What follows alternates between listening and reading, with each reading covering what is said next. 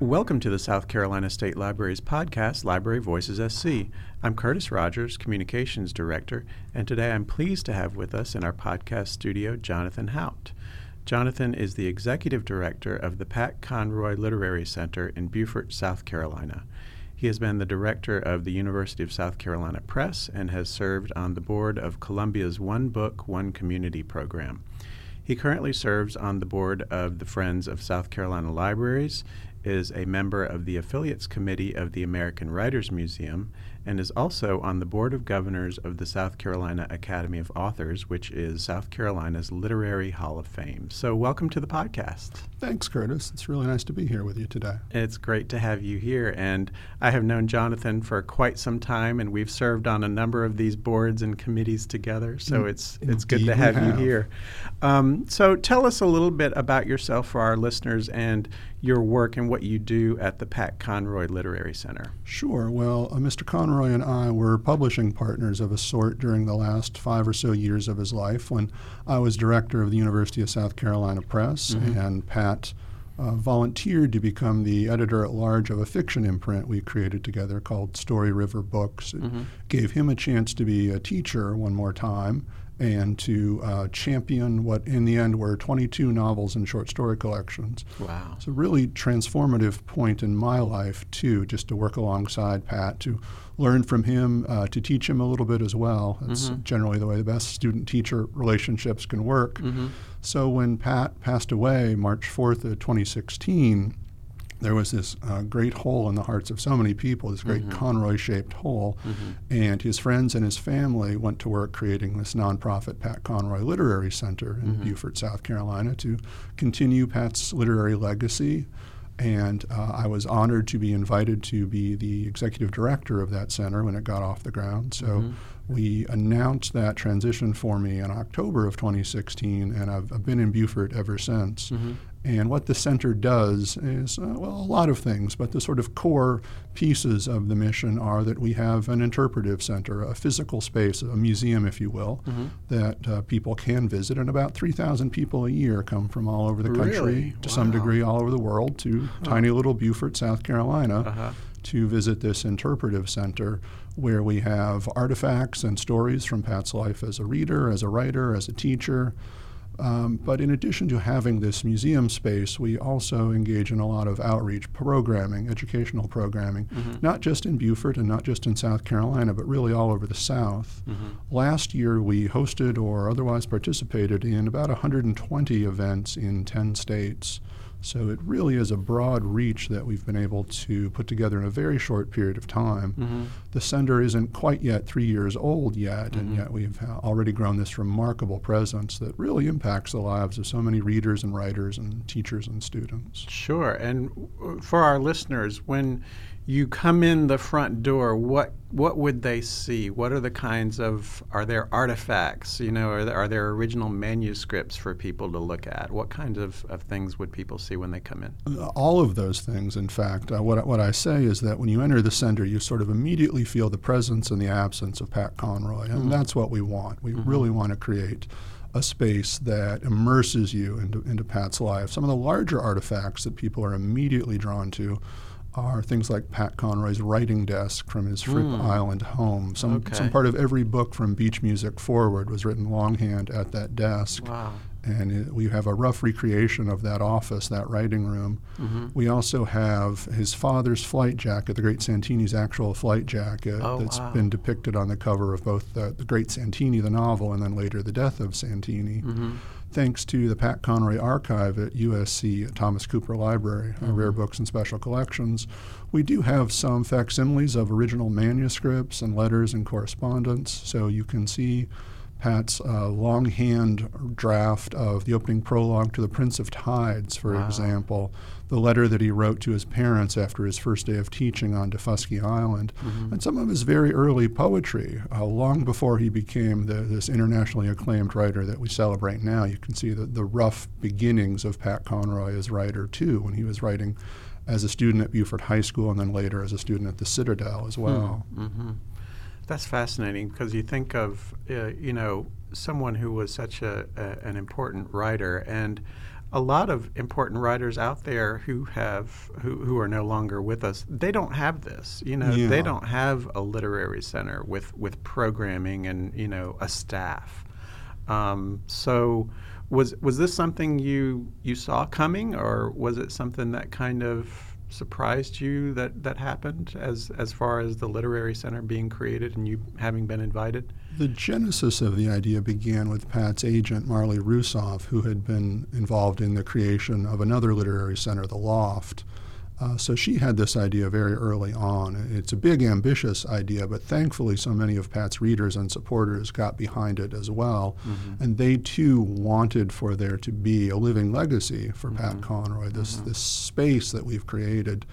And there are, probably about 75 of these author homes and museums around the country. Most of us are affiliates of the American Writers Museum, the national version of what we do based in Chicago. Mm-hmm. It's a really wonderful thing to be able to offer, and you're absolutely right in that writers who don't have this kind of ongoing presence risk disappearing, risk not being read, not being discovered, sort of dying twice, if you will, the physical death and then the death of no longer being read. Yeah. And I don't think that's going to be Pat Conroy's fate at all because of the level of support we've already seen for what we're doing.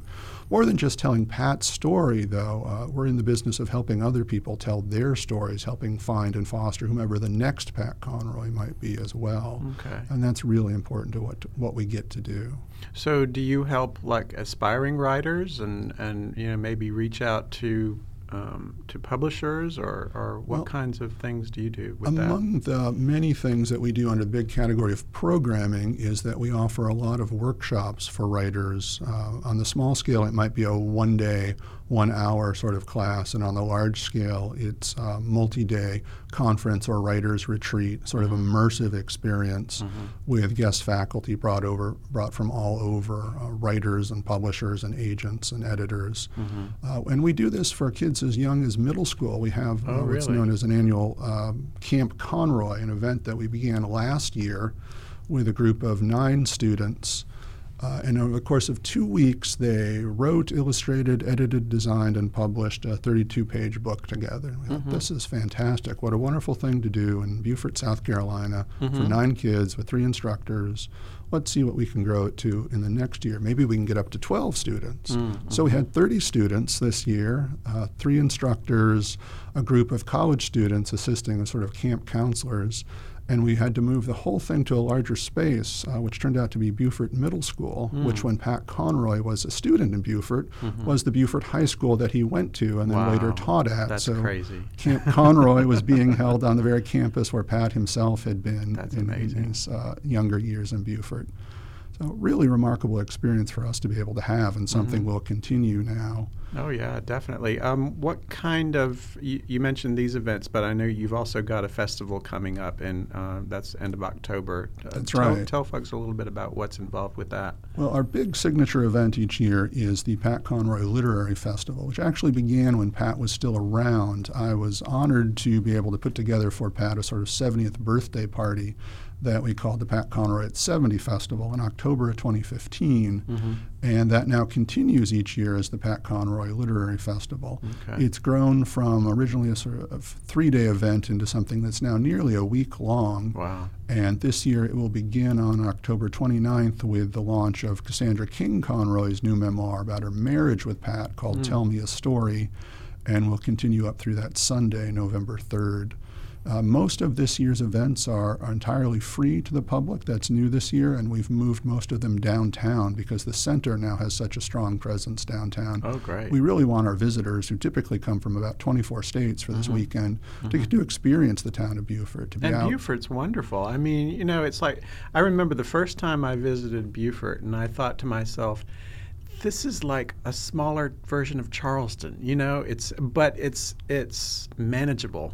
Charleston is so inundated with tourists and horse and buggies and all, but Beaufort has a charm of its own. Beaufort has never lost its authentic charm as being a small southern town. It just feels like a hometown, whether it's your hometown or not. You just immediately feel welcome in Beaufort, and that's been true for a long, long time. I think part of that reason is you can't get to Beaufort by accident. You have to you really have to go.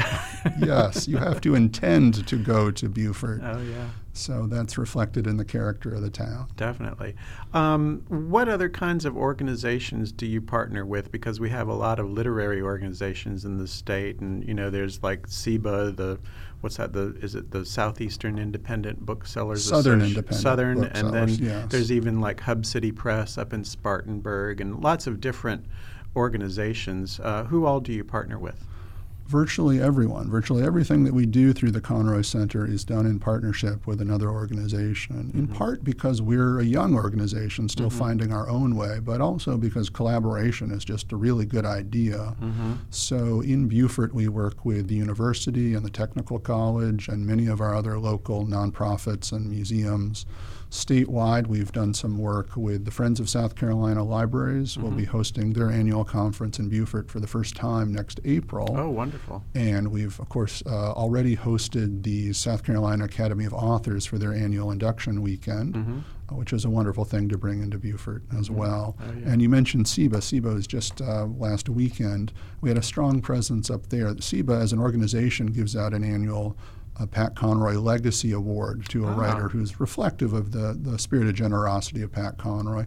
And this year it went to Wiley Cash, who we've hosted in Beaufort and worked with off campus, if you will, as well at the Southern Festival of Books in Nashville. Wow. So I was really delighted to see that Wiley was honored in that way. SEBA also is a sponsor of the Conroy Center. As part of that award, they make an annual donation to us. And we had a presence at the festival this year, both with Cassandra King for the memoir I mentioned, Tell Me a Story, and also for the book that I'm co-editor of, Our Prince of Scribes, Writers Remember Pat Conroy. I'm one of 67 writers who've participated in that book. And in the last year since it was published, we've done close to 60 events in 10 states for it. Of the 67 writers who are in it, 51 of us have now participated in at least one of those events. And that's taken us out into bookstores and libraries and literary events all over the South, almost always in partnership with another entity, too. So, most importantly, do you ever get to take a vacation? Well, it sounds like you're doing so much. Pat used to say there's going to come a time when you don't get the invitation, so you gotta take them when they come. Yeah. But the other thing is that I'm now living in the place we used to vacation in. Okay. So what a wonderful way to live a life, I think. Definitely. In service to others, but in the place you wanted to call home and now get to call home. Yeah, very cool. So I also wanted to talk a little bit about something that I know Pat had an opinion about, which you're going to talk to us about. But next week is Banned Books Week, and that's this year is September 22nd through the 28th. And you had shared with me a letter to the editor of the Charleston Gazette that Pat had written, and just talk to us a little bit about his take on book banning and just that whole thought process. Sure, absolutely. Pat was very opinionated on this matter, not just this matter, but certainly this matter. Well, as a young man, as a student at Beaufort High School, Pat came under the tutelage of Gene Norris, this fantastic English teacher. And Gene really wanted his class to read Catcher in the Rye, and there was apparent protest against that. And Gene asked Pat to write an essay in support of this that was going to be read before the school board when Gene was called in to defend it. And I think Gene knew at the time that Pat's essay wasn't actually going to be needed, that there was no pragmatic need for this, but he really wanted Pat to think about why this book mattered and why books shouldn't be banned. So Pat wrote an essay. We have no idea if that still exists, but he did write about the fact that Gene asked him to do this. And ultimately that book was allowed to be read at Beaufort High. So that was sort of Pat's introduction to the idea that books could be banned, but that freedom of expression, freedom of press was more important than any concerns people might have about content. You needed to have access to information. And then Pat experienced this himself when he published published books about the Citadel when he was persona non grata on campus for a while. And his novel, The Lords of Discipline, was for a time banned on the Citadel campus. And so it was the item most frequently confiscated from cadet barracks, right? Because everybody wanted to read it. That's right. So Pat sort of realized early on that banned books was almost a marketing tool. It really is. I mean, we chatted about that before we started recording the podcast, and we were thinking, gosh, if I was an author, I would love to have my book banned because that means everybody would want to get their hands on it. It's super ineffective in its way. So the letter that I mentioned to you earlier was written in 2007. Pat got a letter from a student in Charleston, West Virginia, that two of his books, The Prince of Tides and Beach Music, were being banned on her high school campus, that parents had raised concerns about this, and that students and English teachers were trying to make a case for having these books read.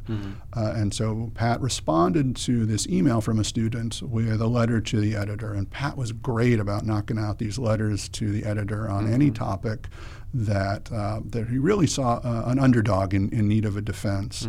So it's a beautiful letter, and it appears in full in the book A Low Country Heart, which was published after Pat passed away. And if you don't mind, I want to read just a short passage from it that I think sort of speaks to Pat's intentions here. Definitely. So this is Pat. The world of literature has everything in it, and it refuses to leave anything out. I have read like a man on fire my whole life because the genius of English teachers touched me with the dazzling beauty of language. The school board of Charleston, West Virginia has sullied that gift and shamed themselves and their community. You've now entered the ranks of censors, book banners, and teacher haters, and the word will spread. Good teachers will avoid you as though you had cholera. But here's my favorite thing. Because you banned my books, every kid in that county will read them. Every single one of them. Because book banners are invariably idiots. They don't know how the world works. But writers and English teachers do. I salute the English teachers of Charleston, West Virginia, and send my affection to their students. That's really cool. Yes. I mean, you know, you hear something like that and you think he knew exactly what he was doing. You know? Absolutely, he did. So what kind of, I know, you know, book banning has a lot to do with libraries and schools, but do you have any other kinds of like library-related stories that either are from Pat or for you personally? I have a sort of interconnected experience that is that Pat and I are now sharing in our way. A few years ago when the Conroy Center opened, I was invited to give a talk to the Friends of South Carolina Libraries annual meeting. And the Conroy Center was so new, I didn't really have a lot to say about the center. So what I decided to talk about instead was Pat Conroy's relationship with libraries and what they had meant to him as a young person and then later in life as a person who ultimately ended up with a personal library of nearly 8,000 books that weren't just for show. This is a guy who would read 200 pages a day and was always first and foremost a reader. And the beginnings of that go to Pat's relationship with public libraries. So I gave what amounted to about a 20-minute talk at the Friends annual meeting. And after that, a couple of library directors and Friends presidents who were there said, we really enjoyed that. Do you have an hour-long version you could come to our library and give? And I said, yes, I do. And the truth was, no. But I will create one. The 20 minutes you had just heard. But in the course of finding those 20 minutes, I knew there was at least an hour's worth of material. Definitely. So I put together this talk called I Was Born to Be in a Library, Pat Conroy's great love of libraries. And I've given it for the last 3 years, about 40 times all over the state of South Carolina, occasionally beyond. I've done this at professional meetings, at the annual meeting of the South Carolina Library Association. There's a version I do for Staff Education Day, specifically for library professionals. And there's versions that I've done for friends groups as well. I've turned it into a 2-hour class that I do as a lifelong learning for OLLI, the Osher Lifelong Learning Institute, around the state as well. It's sort of become my free bird. I have like 5 different Conroy lectures that I do, but this is by far the one that is most requested. And as I've gotten to go out and give this talk in libraries, it's never just a talk. It's always a dialogue. So I get to learn from the host librarians and their patrons what that particular library means to them as well, how central it is not just to their reading lives, but to their lives in the big sense as well. Sure. That this is a safe place, it's a familiar place, it's the heartbeat of the community. And I've gotten to go to new libraries and well-established libraries, and it's in many ways the same experience each time. The central importance of libraries is just amazing to see through the lens of someone like Pat Conroy, who I don't think ever would have become a writer or a reader or a teacher without access to libraries and librarians. This was true of his mother as well. I get to tell a little bit of her story in the talk also. And what was her connection? Well, Pat grew up sort of in the backwoods beyond the backwoods and didn't have much access to public education growing up.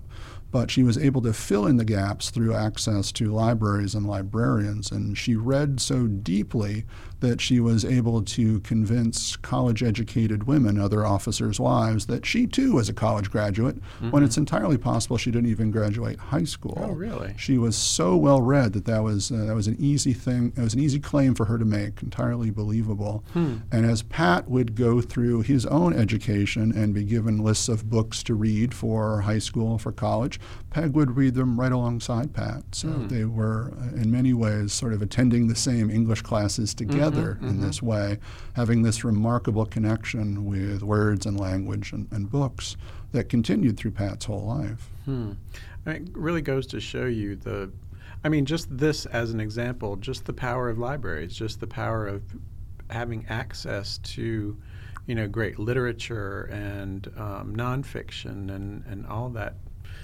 kind of, collections that libraries have. Sure. It's the resources, the books that are important, but I think it's also the space and the people, the librarians that you find in there. To walk into a place where there's a professionally trained staff that values books and readers, that can connect the readers to the books, to the materials, to the resources that are going to be transformative for them, not only can do this, but happily do it every single day for free as a service to the community. That's right. How amazing is that? Where else in this world? Tax dollars at work. You can walk into a library with virtually any problem, and somebody there is going to help point you to the resources that may have the solution to that problem. Yeah. What an amazing thing to have available in every community. Oh, yeah. Libraries have changed over the years. So we're seeing libraries have more and more online resources, providing more and more community-based events and programming. What do you think Pat would think about that change? Well, Pat was never really one to embrace technology. Early on he was. When he was a teacher he was, but that didn't really continue his whole life. But he understood that others did. He understood that this was of value to other people, even if it wasn't necessarily of value to him. And I think that he would have celebrated anything whatsoever that gives people access to books and literature and learning in the way that libraries do.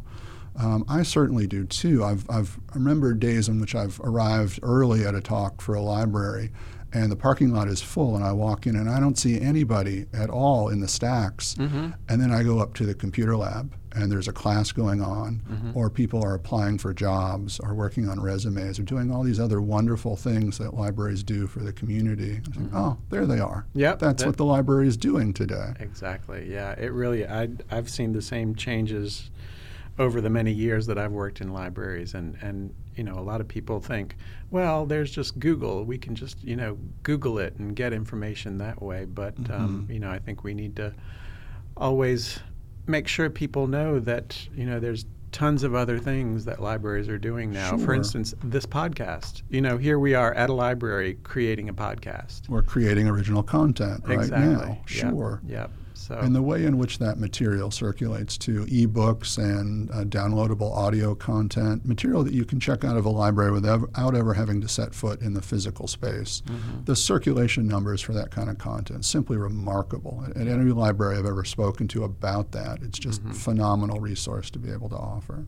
And so libraries and or friends groups, they can just contact you through the Pat Conroy Literary Center.org website and try to set up, schedule events with you? They can. This is also something that I offer through South Carolina Humanities Speakers Bureau, which is a wonderful roster of speakers available, and libraries very often find me that way as well. All right. This is the sort of thing I thought I was going to do those 2 times after that Friends meeting, and now it's been years. 3 years later, still doing it, and there's never seems to be a point when I don't have at least one more on the calendar. Yeah. So the next one coming up is, I believe, October 10th at the new Wando Library in Mount Pleasant, South Carolina, which I'm excited to see. I've not visited that library. It's brand new, probably still has new library smell in it. Yeah.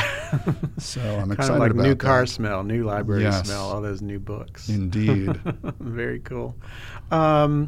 What other kinds of programs or projects do you have coming up with the center or with writing or anything? Sure. Well, we mentioned a little bit the Pat Conroy Literary Festival, which is coming up at the end of October. And Cassandra King Conroy, of course, is part of that program. Most of our speakers this year are connected to subjects of either memoir or conservation.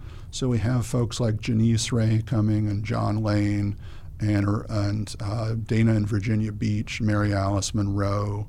So we've got a lot of books and author programming centered around that. That Camp Conroy that I mentioned earlier, the summer camp program, those kids are going to participate in the festival this year too, which is a really nice thing to be able to offer them. That is cool. Their second book signing as well, the book that they produced this year, 78 pages long, called Reworld, that will have a session at the festival too. So that's the big event coming up. Next weekend, even before that festival, we're hosting our annual Low Country Book Club convention, which is different from our literary festival in that it's really geared toward people who are either members of a book club or considering being members of a book club. And while we have authors come, very little of their time is spent talking about their lives as writers. We really want them to talk about their lives as readers, as member of a literary community, and talk about what that means to have their books embraced by book clubs. So a lot of our content at that event, the Low Country Book Club convention, is about how to have a robust life as a reader. Okay. And how many usually attend the festival? The festival, it's over 2,000 who will participate over the course of the weekend. Now, that's amazing. Never all in one place at one time, of course, but we're spread out this year over Bluffton, Beaufort, Hilton Head, Daughtah Island as well. Wow. So a lot of spaces, a lot of communities that we're going to get to visit under the umbrella of the festival. And you're doing all this with a staff of how many and how many volunteers? Thankfully, we have a wonderful core of volunteers. We only have 2 staff members. We can have staff meetings in a kayak, but we have this wonderful core of community volunteers who've really gotten to be so supportive of what the Conroy Center does. They are fantastic to work with. And this year we have a number of student interns as well from USCB and from Beaufort High School. Oh, wow. That's and they're great. all participating in the festival in their way. That's very cool. Well, you all are doing some great stuff in the Low Country, and we're certainly glad to hear all about it. And people can definitely go to the Pat Conroy Literary Center.org website and also the Pat Conroy Literary Festival.org website to learn a lot more. So thank you so much for being with us today. Oh, thank you for having me, Curtis. I've enjoyed our conversation, as always. And thank you to our listeners. You can find Library Voices SC on Podbean, Stitcher, and TuneIn Radio, or add us on your favorite podcast app. Our podcast website address is libraryvoices.podbean.com. We love hearing from our listeners, so please send us your comments and suggestions for future topics. Library Voices SC is the official podcast of the South Carolina State Library. And until next time, this is Curtis Rogers. Thanks for listening.